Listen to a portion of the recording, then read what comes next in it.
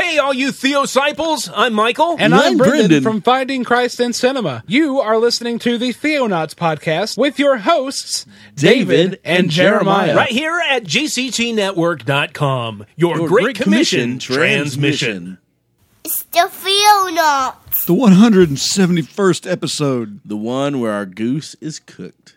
The Theonauts podcast.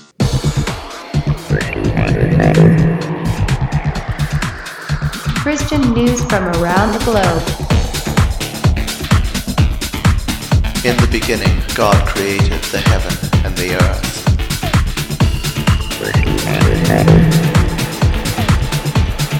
It is the glory of God to conceal a thing, but the honor of kings is to search out a matter.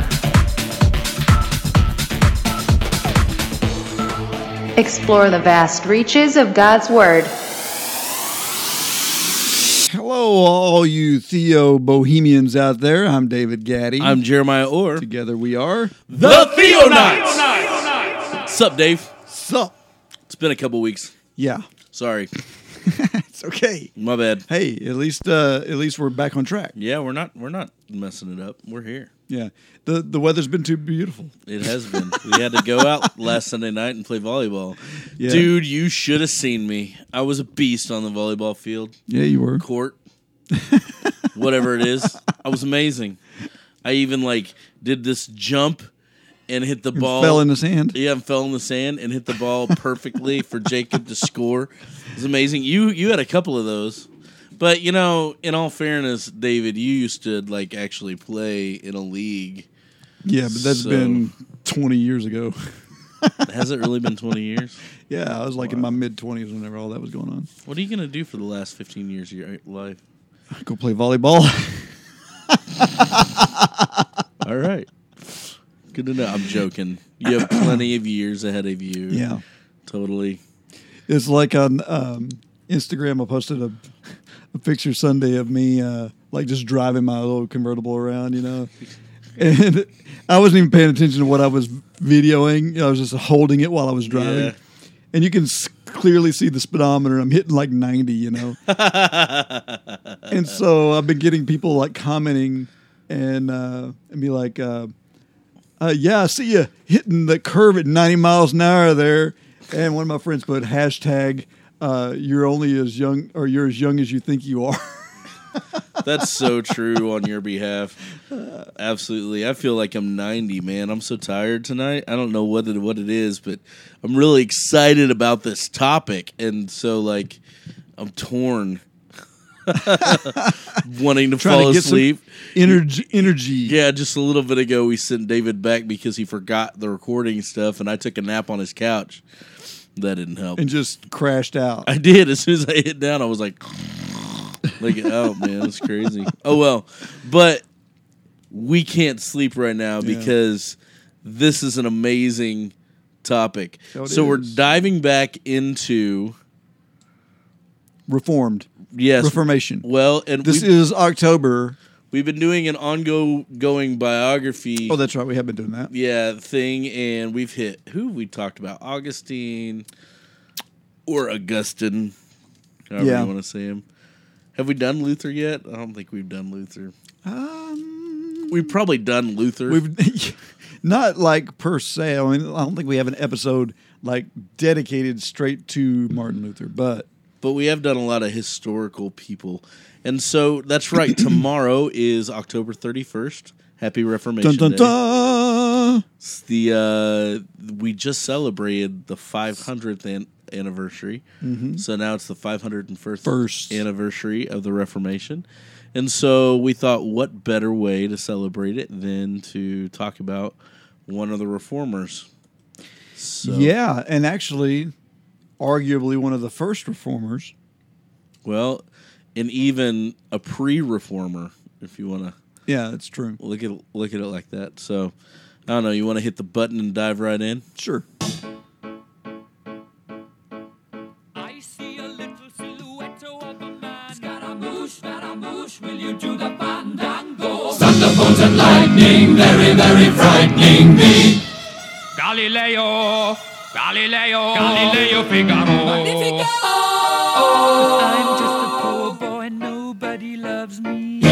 a poor boy from a poor family. Spare him his life from this monstrosity.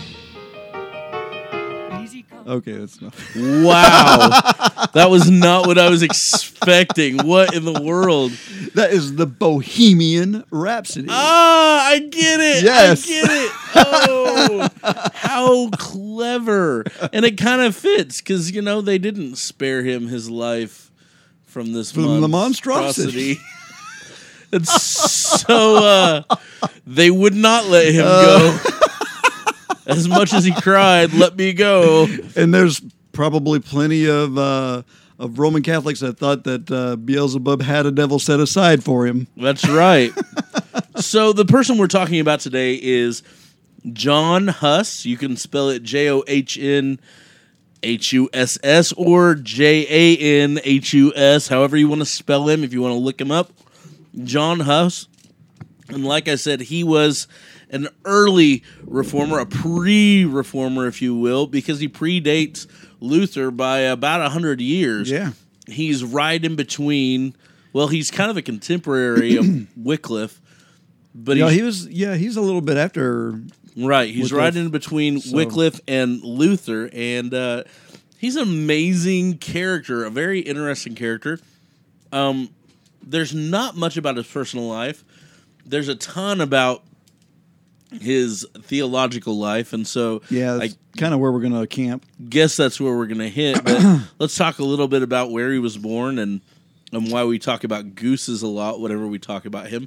He's known as the Goose Father of the Reformation because John Huss was born around 1369 in southern Bohemia in a town named Hussneck. Very appropriate. Yes, which translates to Goose Town. Huss is the Czech word for goose. And so John Huss is actually John Goose. He was a goose from Goose Town. He was a goose from Goose Town. And he actually loved referring to himself as the goose. In fact, that's what he preferred people to refer to. Yeah, kind of like on Top Gun. Yeah, he was Goose to Maverick. And but the reason he liked it is because if you think about a goose, geese aren't very much the most noble of the farm animal creatures or the most beautiful. They're pretty simplistic. They don't provide a lot. They do provide some protection. They can get cranky and hiss a lot at predators. They can raise a whelp on you pretty good. Yep, they can peck and raise a whelp. They're not beautiful, but and they also are used for eggs, right? They produce eggs, and so farmers use them for that. But also, the biggest thing is for food. Yeah. They use them to kill them. You burn them. And cook them. Huss viewed himself as the goose of theology in a lot of ways. And his viewing of that was absolutely dead on because that's exactly what happened to our buddy John. So he was born in 1369, southern Bohemia, what is now the Czech Republic, but he was a Bohemian. Not much about his family other than he was poor. He was born poor. And in order to escape poverty, he decided to become a priest because priests kind of, if you became a priest, you moved up in society a little bit. Mm-hmm. Priests were kind of like running the show at the time, right? The Roman Catholic Church was both government and spiritual leadership at that time. And so even though they had kings, those kings bowed to the Pope, and priests were the Pope's basically initiators. And so he became a student for the ministry in 1393. This is about 10 years after the death of Wycliffe. Mm-hmm. And about the same time as Anne's death. So let's see. Let's talk just briefly about Wycliffe because he's going to play a large role in all this. So a lot of people don't realize this, but Wycliffe is responsible for the very first English translation of the Bible. That's right. Of the New Testament.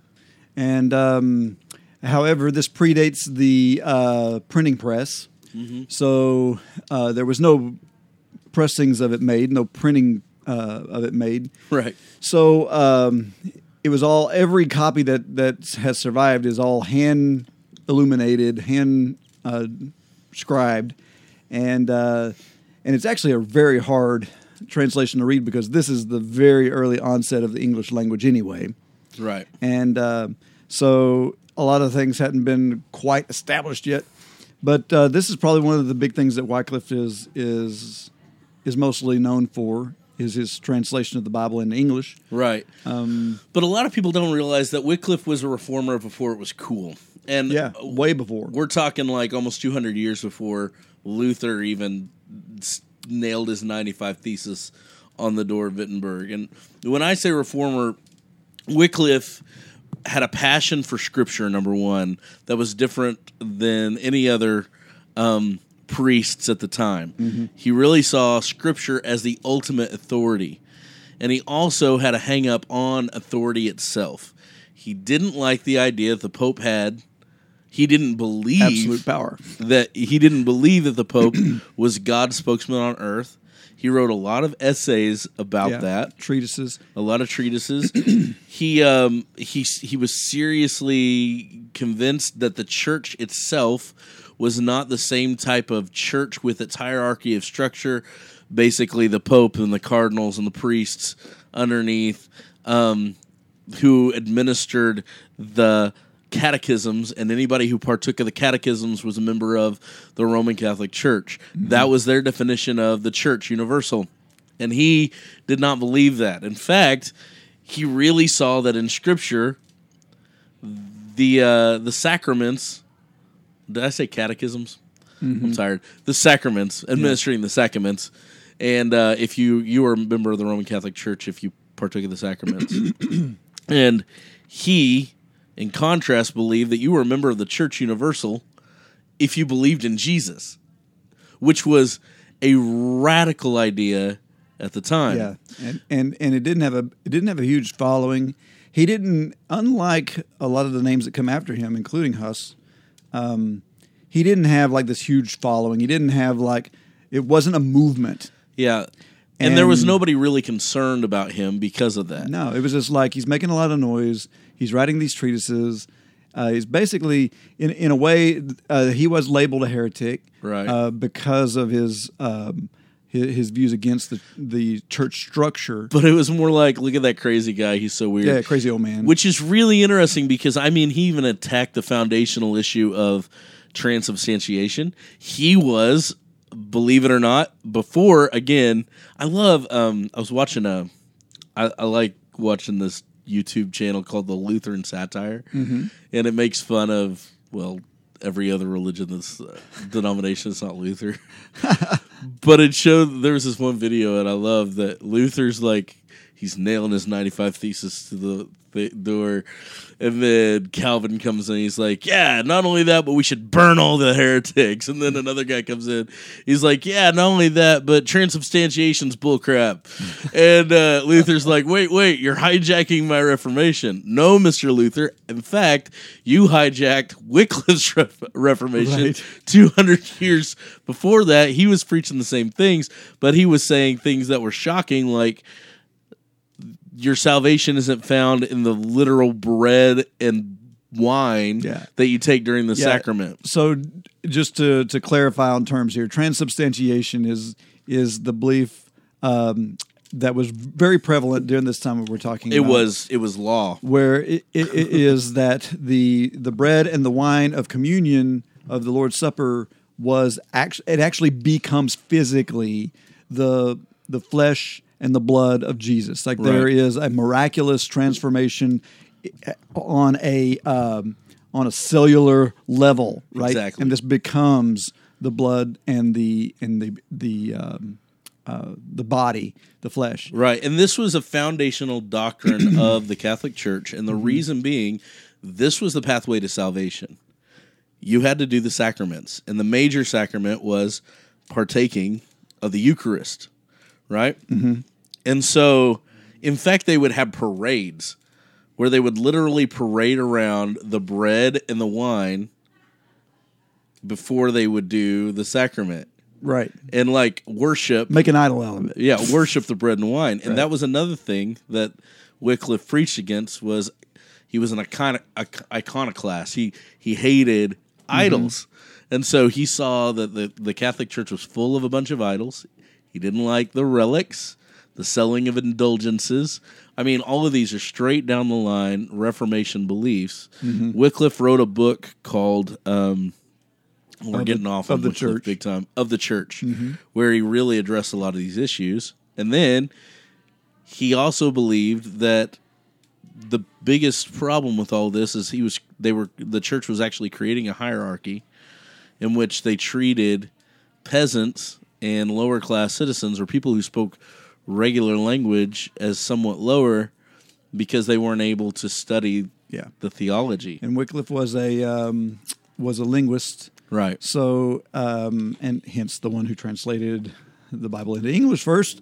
But in doing so, he had access to the actual scriptures, being able to read and understand the Latin Vulgate, whereas the common person could not. And so I guess to just kind of sum up on Wycliffe, he died of natural causes.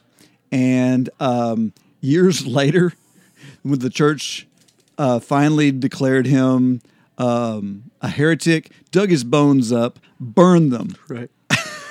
And we'll get to that because actually a lot of that has to do with Huss's story.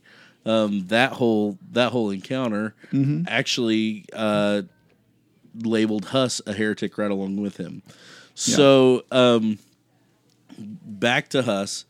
During his studying years in college, again, he went to study to become a pastor or a minister in 1393. During his formative years in college, he got a hold of Wycliffe's writings, and he was an OG fanboy for Wycliffe. Yes, like he Big time. hardcore loved what Wycliffe was saying, even though everybody was like, "This guy's kind of weird and out of it." Huss was going, "No, this guy is nailing it, and I'm watching this happen right now." There were several different things going on. There was upheaval at this time in the actual political structure of the church, as well as the political structure surrounding the church with certain kings, and he saw this as a sign of what Wycliffe was talking about. Huss fundamentally believed, through Wycliffe's writing and some others, that the Pope should not be in control of both spiritual rule and civil rule. In fact, there should be civil laws that govern the people that are apart from religion. And a lot of this has to do with his Bohemian Czech upbringing because there was a lot of push on that that caused a lot of turmoil in his town city. So he fell in love with Wycliffe because of that, because Wycliffe was basically saying, no, the Pope has no authority. He shouldn't have the authority. The church has the authority, and Jesus Christ is the head of the church. So the ultimate authority rests with Jesus. It's a big deal. So fast forward a little bit, and by 1402, Huss has become the priest of the Bethlehem Chapel in Prague. This is probably the largest church in Prague and one of the largest churches in Europe. He's also become the director of 2 colleges in connection with the church. So a couple of very interesting things. At this time, a lot of the preaching was done in Latin. Right. So all the Latin Mass, everything was held in Latin.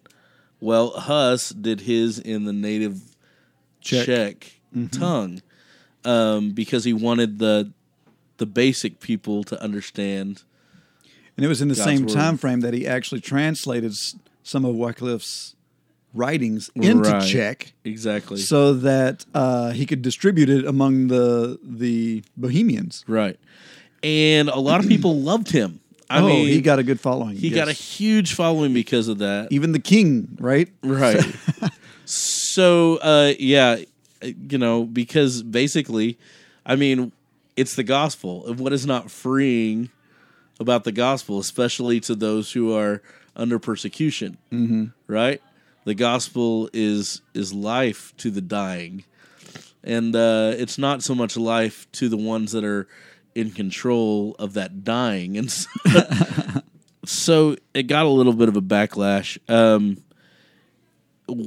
He did more than 3,000 sermons in his lifetime. Back then, preaching was a daily event. It wasn't just on Sundays, right?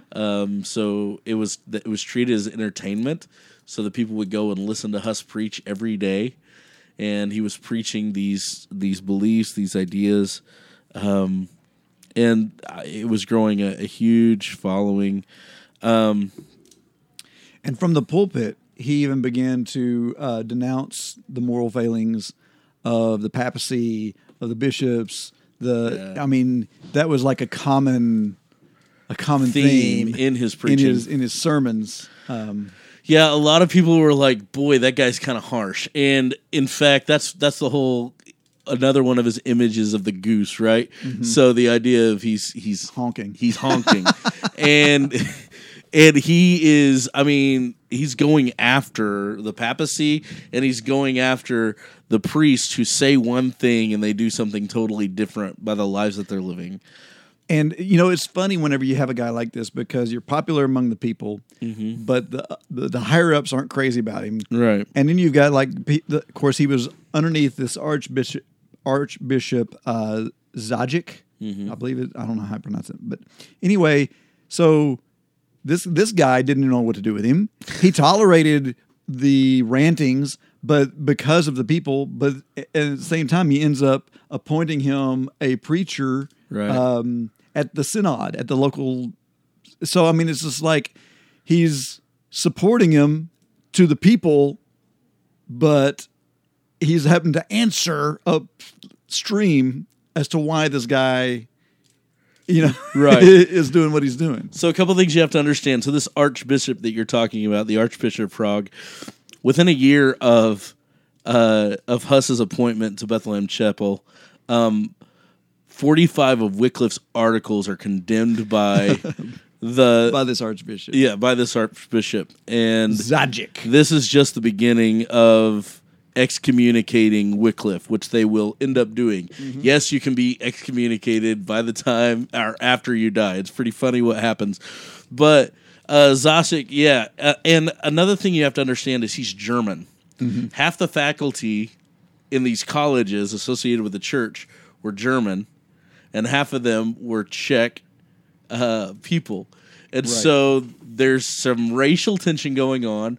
The Hussites are mostly Czech, and they're really supporting Huss. And well, there's a lot of bleed between Bohemia and Germany, so as it was for hundreds of years, right? But so you had like the king, for example. This how you pronounce that? Wenceslas. Wenceslas. He's got King Wenceslas. Yeah, he's got a Christmas carol. Have you never heard that? Yeah, I've heard love that song. But anyway, Light K does the best. Get the album "Let It Snow, Baby, Let It Reindeer" and listen to King Wenceslas on that because it is amazing. It's hilarious. So, anyways, he's king of Bohemia. Yes. By inheritance, so like he is the natural born king of Bohemia. However, he also becomes king of Germany by election, and so that just goes to show you how intertwined these countries' governments were. All right, so the Archbishop basically goes to us and he says, "Look, you got to stop with the Wycliffe stuff." No more. You can't preach it anymore. Quit it. And by the way, if you could chill out on calling out the papacy for the clergy and the clergy for their terrible acts, that'd be pretty cool too. So he goes and he basically appeals to good King Wenceslaus, right? Good King Wenceslaus. And that's his title. He's the Good King Wenceslaus. It's a great. There's that carol is all about how, he took care of these travelers, these poor travelers, and gave them food, and it's so sweet. So, anyways, it's a great story. All right, so this guy was apparently great, and so basically, the Czech reformers force out the Germanic faculty, including the archbishop, and hold him at bay. And basically say, no, we're going to go with Huss. Huss is in charge. We're going to allow Huss to tell us what's true and what's not. And so there's this power struggle going on. So the archbishop goes back, and who does he go to? Of course, the Pope, right? Pope Gregory. Yeah. Gregory the 12th. And here's something interesting going on here also. We have a pope and an anti-pope that are ruling at the time, quote unquote. Right. So Gregory is the one in Rome, but there's another pope. Is it Alexander? I don't have it written down here. Let me look at this. I have it somewhere. Benedict. No, it's Alexander V, anti-pope Alexander V. Oh, okay. That's right. So he, what was I saying? Oh yeah. So the archbishop appeals to the Pope in Rome in 1409. This ends up officially condemning Wycliffe's teachings, and then excommunicating Wycliffe. Yeah. What do? They go dig him up. They dig him up. They burn his bones at the stake, and they sprinkle his ashes Salt, in a river. Whatever. That's right. Salt his grave. And they burn up all his teachings. But by officially condemning Wycliffe's teaching, they also, by proxy, condemn Huss's teachings. This is the first step. So Huss removes himself from under the authority of Pope Gregory and says, no, then Pope Alexander's our pope. Which buys him some time, but not a lot, because Pope Alexander doesn't like what he's saying either. And Pope Alexander ends up excommunicating Huss by 1411. But, and you have in the same time frame, though, you also have Good King Wenceslaus. Yes. You have him, also following suit. He's denouncing Pope Gregory, and he ordered the clergy in Bohemia to observe strict neutrality in the schism. Right. That's the idea here. So, there's this whole Pope Wars going on. Yeah. Which also leads a lot of clout to what Huss is saying and Wycliffe is saying. Yeah. They're making his point for him. Exactly. If the church can't even agree on who their spokesman for God is, then how in the world is that, official? What's going on here? So, anyways, whenever they excommunicated Huss in 1411, there was a riot. It caused a ton of riots. The Czech people in Prague, they loved Huss because he was giving them the gospel and showing them compassion. And so what do? They revolt. And it ends up with the archbishop running away from Prague. So this is the big whole thing. Part of it was Huss, and the other part was they were trying to earn indulgences, or they were trying to tax the people with indulgences in order to raise up. Gregory was trying to raise up an army to fight Alexander, right, in the Pope War, right. And so there's a lot going on. Well, yeah, there was a crusade that had happened in 1410 against the King of Naples. Yeah. I mean, there was all this stuff all this uproar that was happening. Right. And this is actually one of the things that Huss addresses in his writings, because he wrote a book also entitled Of the Church. Of the Church, yeah. Or De Ecclesia. Which is pretty much, a word-for-word rip-off of Wycliffe's. Well, at least the first few chapters. Yeah, like the 10 chapters or so on. And but anyway, he one of the things that he tackles in here is this whole thing about crusades. Yeah. Because the crusade thing was just like, oh, okay, well, we're going to go take care of this with the sword. And there's actually chapters in the book saying that Jesus never condoned the use of the sword to propagate the gospel. Right. And so he was like coming down on everything that they were throwing at him, like the crusades, the indulgences, the leadership primarily, the whole structure of the church. Well, he actually even said the clergy and the church are interchangeable. Like it's the same thing. Like we're all clergy. Right. Like it was that's a revolutionary. It is, thought. especially for somebody that's in 1411 saying that, because you got to understand the church had absolute control over everything up to this point. And it seems like they're kind of starting to lose it. And so, yeah, you're right, which really ticked off every leader in the Roman Catholic Church. And so Pope issued a papal bull that basically said anybody in Prague is not allowed to take communion until you remove Huss from office, basically, or you remove him from. There's no politics in that. The priesthood until he's gone. No, and remember, if you're not partaking of communion, you're not a Christian. You're not going to heaven when you die. Right. Yeah, and Huss actually believed that too. Although he was a proponent of Wycliffe's, he didn't agree with everything Wycliffe said, and he wasn't a transubstantiationist, but he was a consubstantiationist. Exactly. So he believed that kind of like when Jesus came down as man. Yeah, he was fully God and fully man. In the same way, the bread is fully bread, but it's also fully Jesus' flesh. The body and the blood are present. Right. They're just not replacing. The actual bread. Exactly. And so Huss was an advocate of believing that you need to take the Eucharist in order to be a Christian, and so he cared more about his people than he cared about that position. And so he runs away. He flees. He leaves Prague and he goes into hiding in exile a little bit. But even though he went into exile, he didn't stop writing. And his writings still reached Prague and people were still listening to Huss.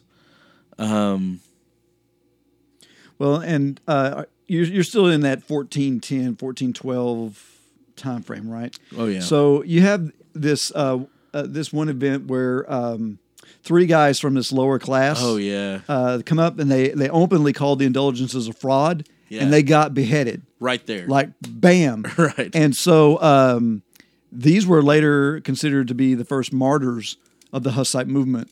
Right. And and by the way, this is actually taking on a Hussite. Yes. I mean, this is the name of the people. They're Hussites. Kind of like Wycliffe's had a name for his movement too, and I forget the name of the people who followed him. But Hussite was becoming a big deal in the Czech, not Republic, but the Bohemia. Well, in fact, the largest it became like the Bohemians got behind Huss, right? And by and large, the Bohemians were Hussites, right? Which was part of the problem because now the quote unquote the church was trying to determine, okay, we need another crusade. Yeah, we need to go in and have a holy war, and there was right. a Hussite war that came out of all of this, and that'll happen after Huss dies. Right, but, right. So at first they actually tried to. There was one meeting where they tried to quote unquote put aside differences.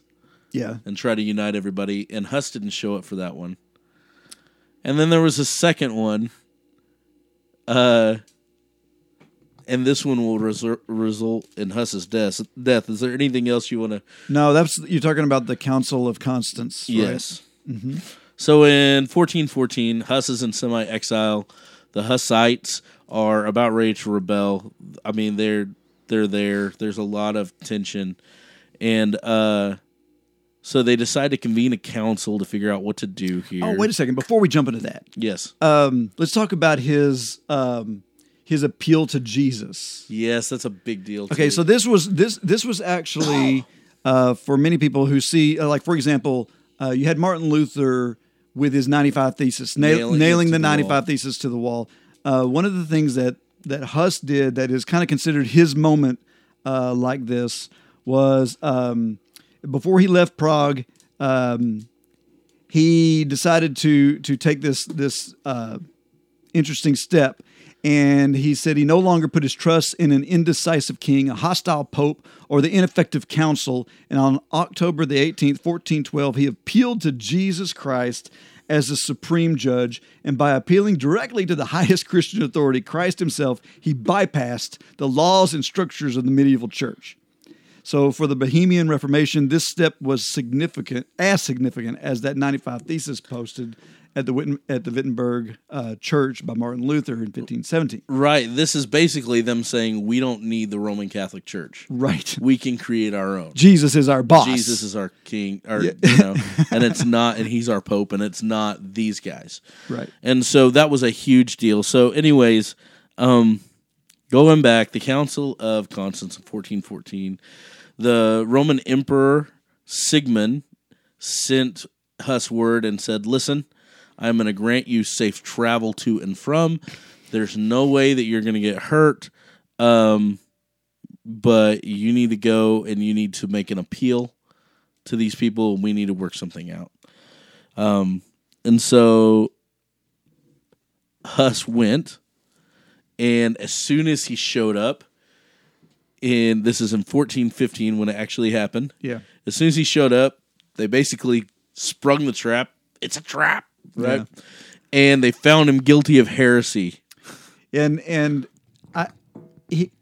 of think he has to know what's going on, right? Because it was interesting that before he set off to go to Constance, he actually got his will in order, right? So it's pretty good indication he knew what this was going to lead to. And they really kind of pulled a trick on him because they said he broke the what was it? He went and celebrated Mass. Yeah, and that was apparently violation of restrictions decreed by the church. Right, because in his excommunication, he wasn't allowed to celebrate Mass at the Catholic Church. Right. So because of that, they were able to find a loophole to actually arrest him. So they arrest him on trumped up charges. Right. And then use that to proclaim him a heretic. Right. So he is arrested and he's kept for months in a cell with very little to eat and drink, locked up, basically treated like a nobody. And Sigismund, by the way, who was the emperor or the king of Rome, who had actually guaranteed his safety, was actually really upset about this whole thing, by the way. Yeah, he was. He really thought that he could guarantee his safety somehow. But again, there's no way that they could. So they did the trial it started on in 1450, but the last trial was on the 8th of June in 1415. 39 sentences were read to him, 26 of which had been excerpted,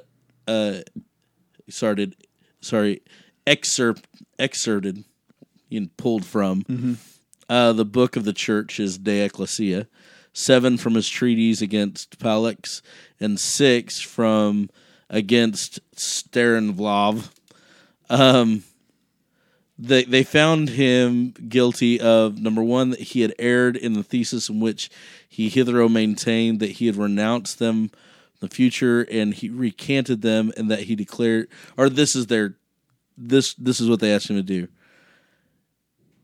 They asked him to say that he had erred in the theses, that he renounces them, that he recants them, and he declares the opposite of the sentences. Right. Right?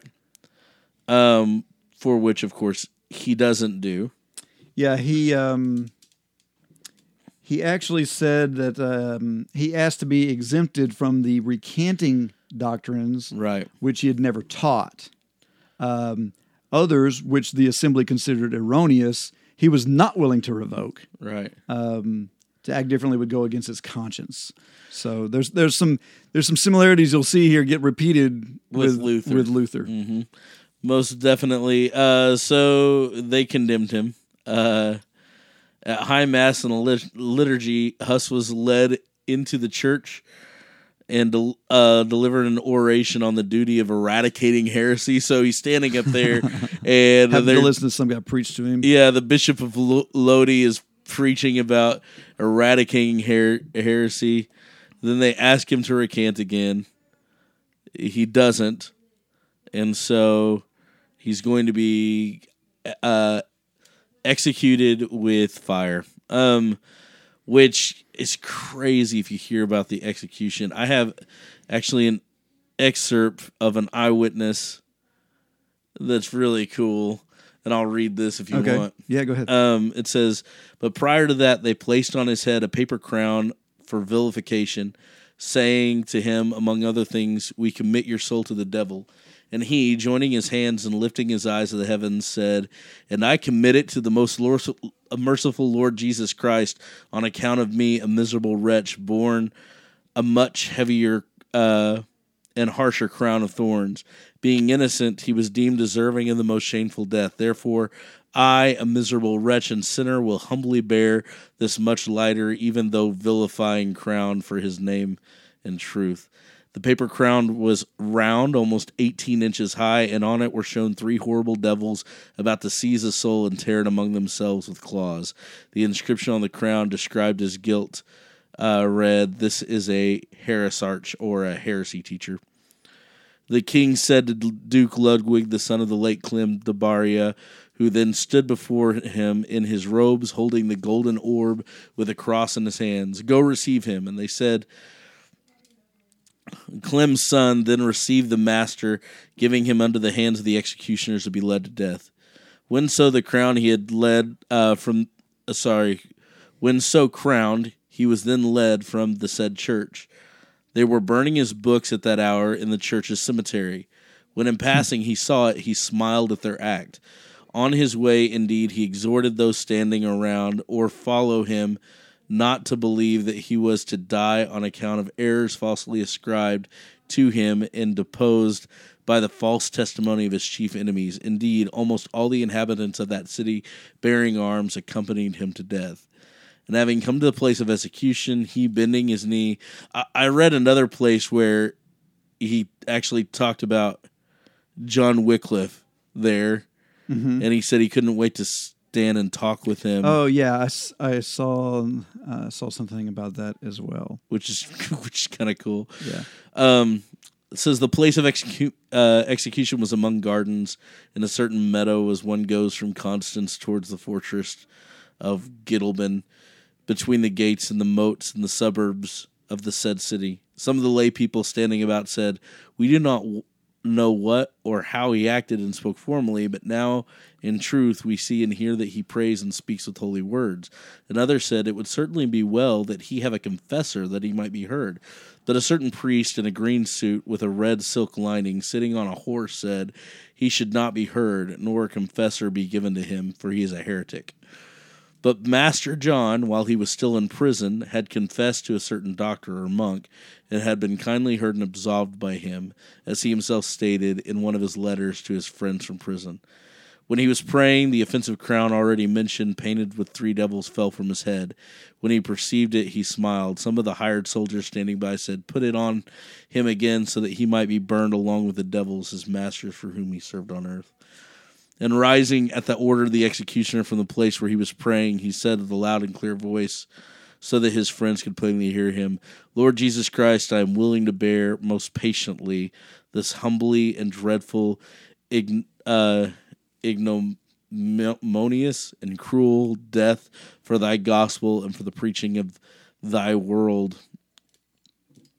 Then they decided to take him among the bystanders. He urged and begged them not to believe that he in any way held, preached, or taught the articles which have been charged by false witnesses. Then, having been divested of his clothing, in other words, they stripped him naked, he was tied to a stake with ropes, his hands tied behind his back, and when he was turned facing east, some of the bystanders said, "Let him be not turned facing east, because he's a heretic. Turn him for the west." So that was done. And when they had bound by the neck with sooty chain, he looked at it and, smiling, said to the executioners, "The Lord Jesus Christ, my Redeemer and Savior, was bound by a harder and heavier chain, and I, a miserable wretch, am not ashamed to bear being bound for him, for his name by this one." The stake was like a thick post, half a foot thick. They sharpened one end and fixed it to the ground in that meadow. They placed 2 bound bundles of wood under the master's feet. When tied to the stake, he still had his shoes on and 1 shackle on his foot. Indeed, the sand bundles of wood, intercepting with straw, were piled around his body so that they reached up to his chin, for the wood amounted to 2 wagons or carloads. So they piled enough wood and straw on him to reach up to his chin, which is nuts.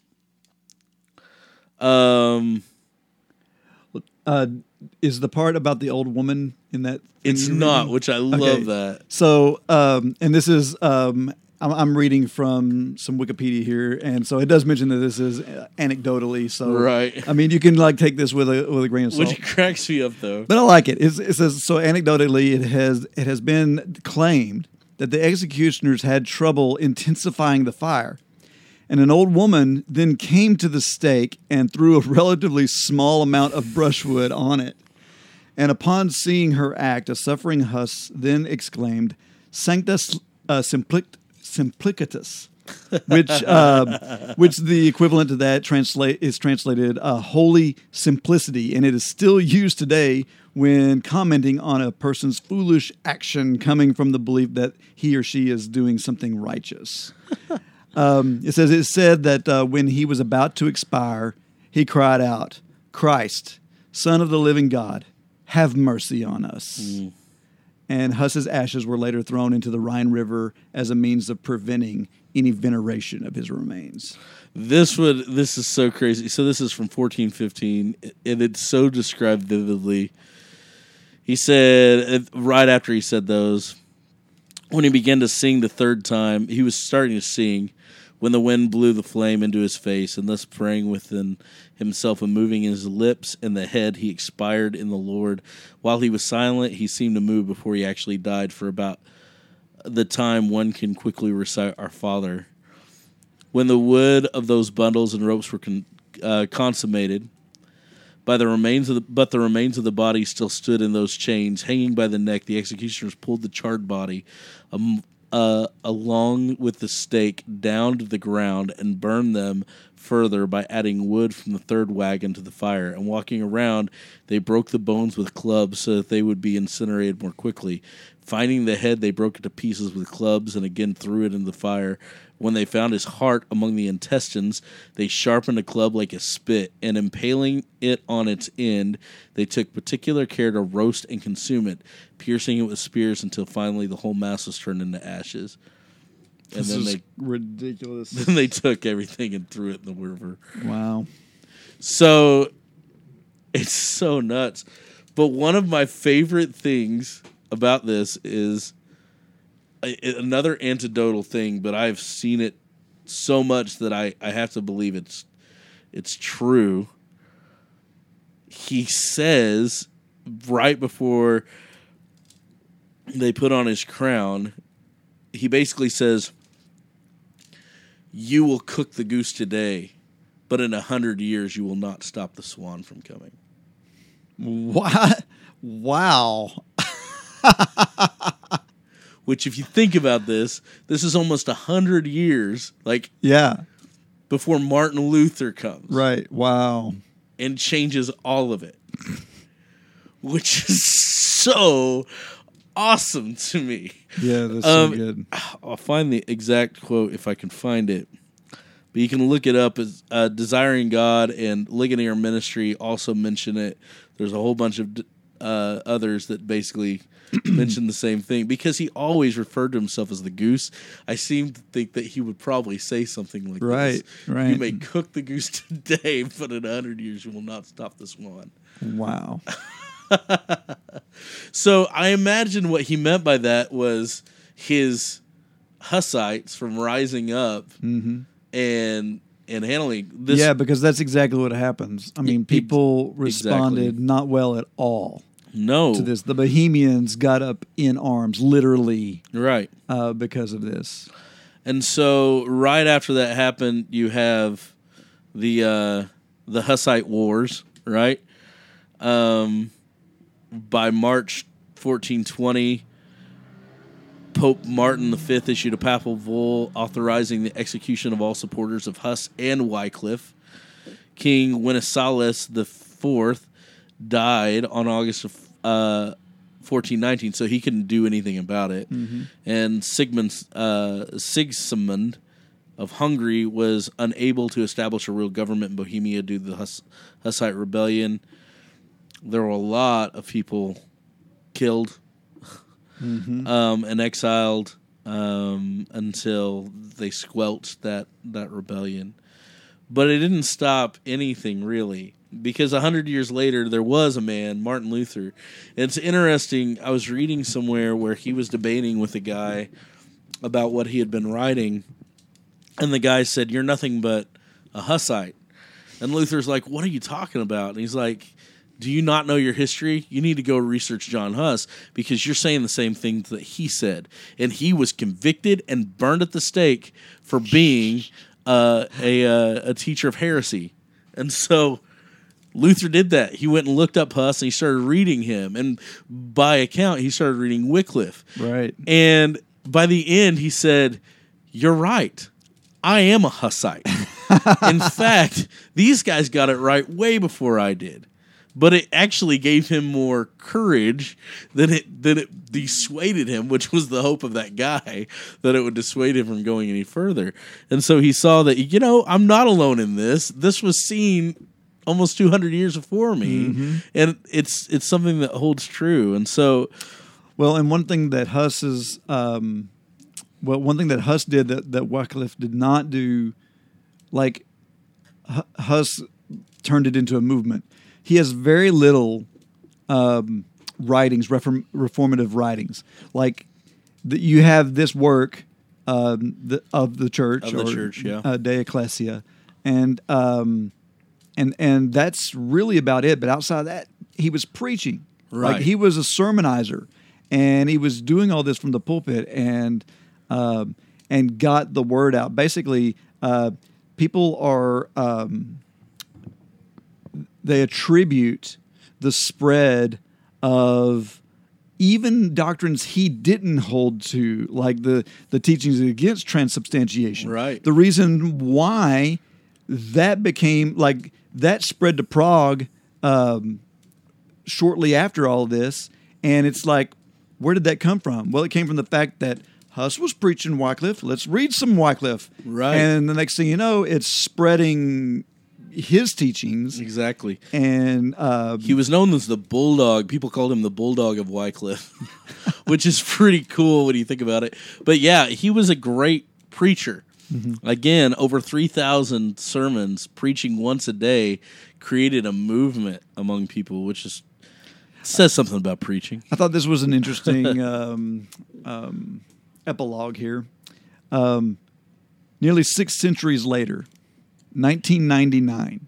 Yes. Pope John Paul II expressed, quote unquote, deep regret for the cruel death inflicted on John Huss, and added deep sorrow for Huss's death and praised his moral courage. So he's basically got an apology. Right. Sorry about posthumously. My bad. 600 years later.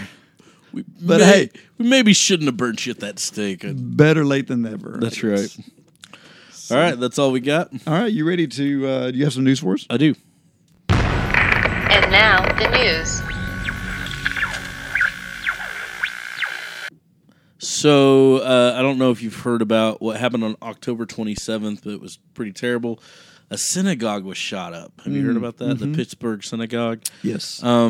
Tree of Life, Pittsburgh, Pennsylvania, in the Squirrel Hill neighborhood, which I guess is a pretty affluent neighborhood, was having their Sabbath morning services when a man walked in and started a 20-minute shooting spree that ended up in 11 deaths and 9 injuries.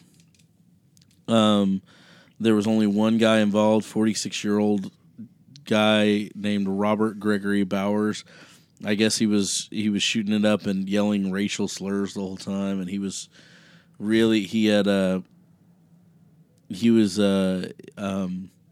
upset with the Jewish community for some reason. He's just a nut job. So, anyways, this has caused a huge backlash in the media, of course, with the whole gun violence thing. Yeah. But it's just it's a sad incident. So we need to be in prayer for the Pittsburgh Jewish community as they're trying to heal from that and figure out how we can reach across and show love to our Jewish brothers and sisters. It's just a terrible. Yeah, 20 minutes. It's like, how's something like that go on for 20 minutes? And he survived it too. They didn't kill him, and he didn't kill himself. Usually, that's amazing. Those end up in that person's death, right? And so, yeah, it was. Quite... It also says something about him too. It's like, you can do this for 20 minutes, and you can only kill. I mean, yeah, it's bad that many people died, but you're thinking if this is going on for 20 minutes, you're thinking more people than that are going to die, right? But it's kind of strange. It's very odd. So. Anyways, let's see here. The Museum of the Bible said that 5 of its most famous artifacts are fake. What? Yep. Since the grand opening on November 17th, the Museum of the Bible has housed the Dead Sea Scrolls, which are discovered near the Dead Sea back in the mid-1900s. These scrolls are a vital part of history for Christianity, and they hold the earliest existing copies from the books of the Hebrew Bible. And in Jerusalem, right? Yes, and have I've been there. Deepened our understanding of the scriptures as a whole. But it turns out 5 out of the 16 of these scrolls being held in the museum are fakes. Questions about the authenticity were raised 2 years ago by a few museum-funded scholars, but weren't analyzed until recently. When a team of experts analyzed the museum's fragments and found characteristics inconsistent with ancient origin, they decided to pull them from the museum. They are no longer up for display. Wow. Jeffrey Koa, chief curational officer of the museum, said they wished the results had been different, but this is a big learning opportunity. Though we hope the testing would render different results, this is an opportunity to educate the public on the importance of verifying the authenticity of rare biblical facts and elaborate testing process undertaken in our community, our commitment to transparency. Holy Ghost fire, that's awesome. Awful. Oh, yeah, it is. Holy Ghost power, that's awful. That is very Don Radine, isn't it? Yes, it is. A new film company wants to be the Christian Marvel. They're Irwin Brothers, a duo behind the surprising box office hit I Can Only Imagine early this year, have shared their future ambitions for the Christian film industry. And, serenity now, they're comparing their new company to the Christian Pixar or a Christian Marvel. Those aren't even the same. Right. I love this. The brothers told the Baptist Press that they want their new company to be a cooperative collective of filmmakers and talent that work to release a pipeline of event movies that serve the church. The brothers explain the Christian film industry is competitive, but their vision of the Christians in Hollywood to work together to release a more consistent state of high-profile faith-based titles. I don't know why I'm laughing. But, dude, don't compare yourself to Disney or Marvel. That's nuts. Come on, there's no way you're going to be as big as Disney or Marvel. That's so dumb. No. Anyways, man, that's all I got because my other page is closed because this band chat thing opened up. Oh, really? Yes. I hate that. I don't even remember what they were. They were sitting there ready for me to talk about. Oh, really? No Pope news or no anything? Pope news today. Wow. Which is it's kind of sad. I know his approval rating's at an all-time low. Have you heard about that? I've not heard that. Maybe we'll bring it up in the next issue. Do we have any voicemail or anything? No feedback? No, it's been a quiet one. We need to hear from you guys. Yeah, so tell us what you think, man. That's right. Tell us about John Huss. Who's your favorite Protestant reformer? Yeah. If you could make an action figure of one of the Protestant reformers, who would it be? We haven't even hit the big ones yet.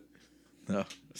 What I love is you could do like Luther with a lever action arm with a hammer. Right. I think I've actually seen action figures for Luther. Yeah, for Luther. Well, you have a Luther action figure. Yeah, well, that's a Lego Luther. Lego Luther, which is genius. Was that actually made by Lego? I doubt it. I don't think so. I love that. Where did you get that? My daughter gave me that. Your daughter's awesome. She is. She also gave you the Tyndale quote. Yes, she did. She had that printed.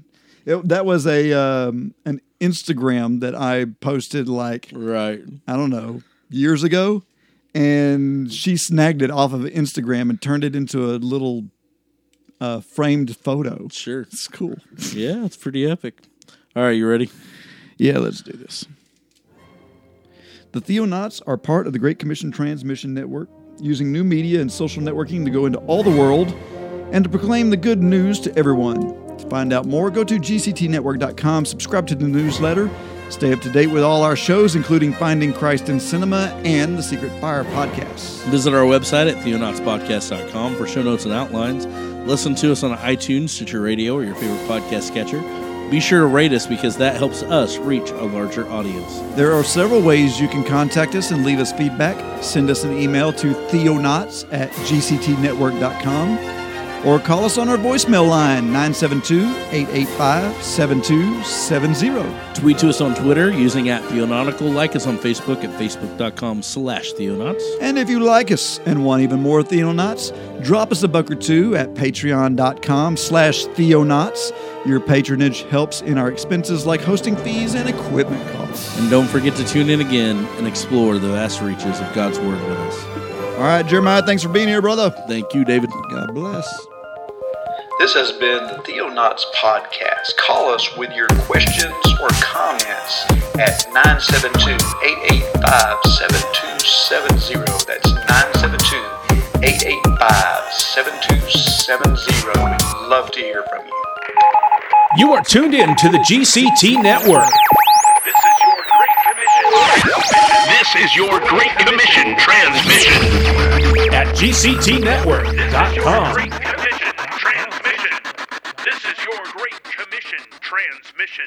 Not cool, okay? Get the Marines. Get the Taliban. Get the Mormon Tabernacle Choir if you have to. But find the Pillar of Salt. Brothers and sisters, come together. Hallelujah, the Pope is here.